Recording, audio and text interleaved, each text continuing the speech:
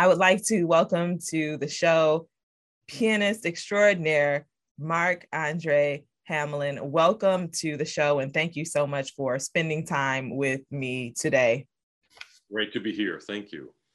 You have a concert coming up here in Detroit on May 15th at the Detroit Institute of Art that honors William Bolcom, the composer, and he has the utmost respect and admiration for you. And matter of fact, he says that he owes his Pulitzer Prize award to you and the magnitude of your artistry. You are releasing the complete set of William Bolcom's Rags. Can you talk about your relationship with William Bolcom, meeting him, and how the dynamics of your relationship have evolved over time? Well, I have to go back to the late 70s, actually. I mean, my dad was a subscriber to the Piano Quarterly. The Piano Quarterly was one of the best piano magazines. And there was an article in there about music that the author felt should not remain on publishers' shelves, but which pianists had been neglecting. And one of the scores was Bill's first set of etudes, 12 etudes, which are really more, I mean, they're all quite atonal, and some of them I think are serial, I'm not sure. But anyway, and there were a couple of excerpts of the sheet music, in the art reproduced in the article, and I thought, oh, this looks interesting. And not too much after that, I realized that he was also writing rags. I saw a disc of his on Nonsuch Records called Heliotrope Bouquet, and in which he plays his own rags and some others. And it's really a great cross-section of traditional and more contemporary rags.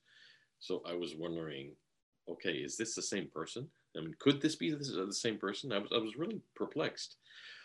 But I later learned, of course, that it was indeed the same person. So that really piqued my interest. And I listened to that recording really quite a lot. So this is late 70s. In 1985, I won a competition sponsored by the Rockefeller Foundation. It was the Carnegie Hall competition for American music. And one of the parts of the first prize was an invitation to the Cabrillo Festival in California. And that year, the two composers in residence were Arvo Pärt, before he'd really gotten very famous, and Bill Bolcom. So I got to meet someone I really admired in the flesh.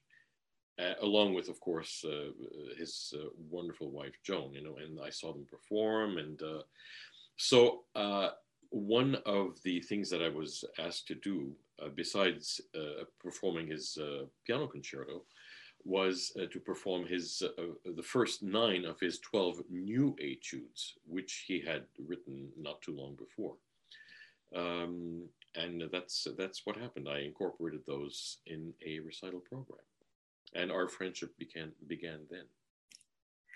And so many times we play the works of people who are long gone, but to meet the composer, as you said, in the flesh, and to be able to have that personal exchange and develop that relationship is quite incredible. So you are well known for your exemplary technique and your musicianship. When I watch you on stage, you have such a focused, calm, but you emanate with this incredible energy that is so infectious and captivates your audience. It has them on the edge of their seats or whatever they happen to be sitting on while they may be watching you on YouTube. And the performances are so soul-stirring, all of them. And I wanted to know, how do you maintain that calm focus, yet give so much energy to your audience and pace yourself throughout this process, from practicing, rehearsing with ensembles, and performing on stage?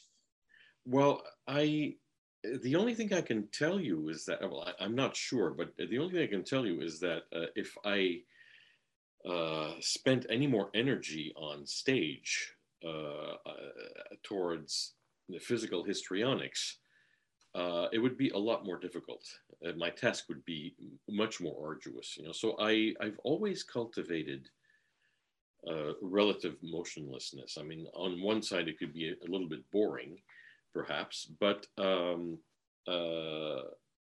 the other hand, I think that it can help the audience focus on what's really happening.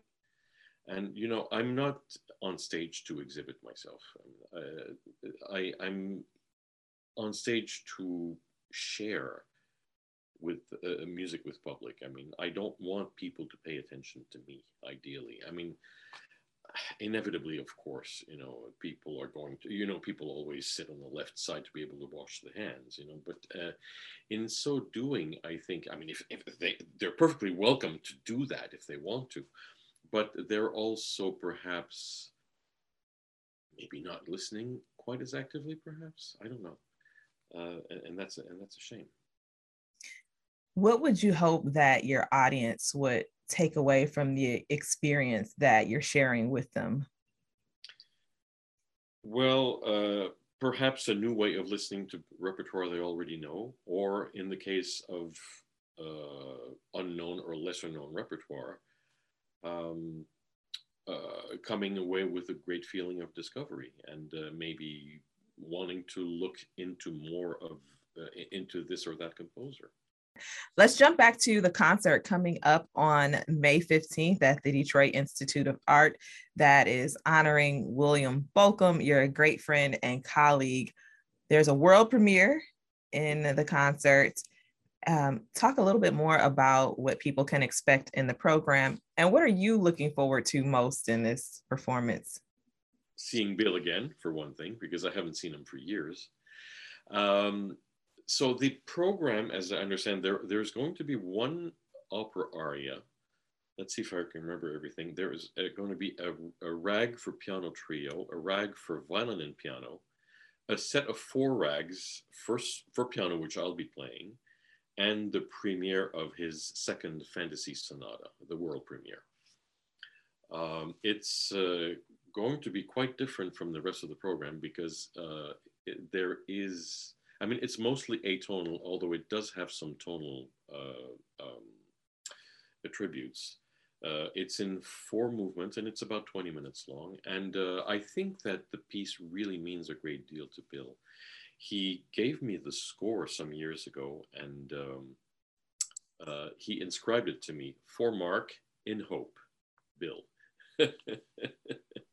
So he was hoping that I would pay it some attention, and I hope that he is richly rewarded by this. Mark, it's been excellent talking with you. Thank you so much for being so open and transparent and bringing the human side to everyone who admires you, but just bringing that human quality that people also connect to when they get to hear from you and talk with you. Do you have anything else that you would like to add or say? Well, I haven't been to Detroit for quite some time, so I'm very happy to be back. So that's a lot. Well, I look forward to meeting you in person at the concert on May 15th at 1:00 p.m. And thank you once again for your time and for so graciously sharing with us today. It's my greatest pleasure. Thank you.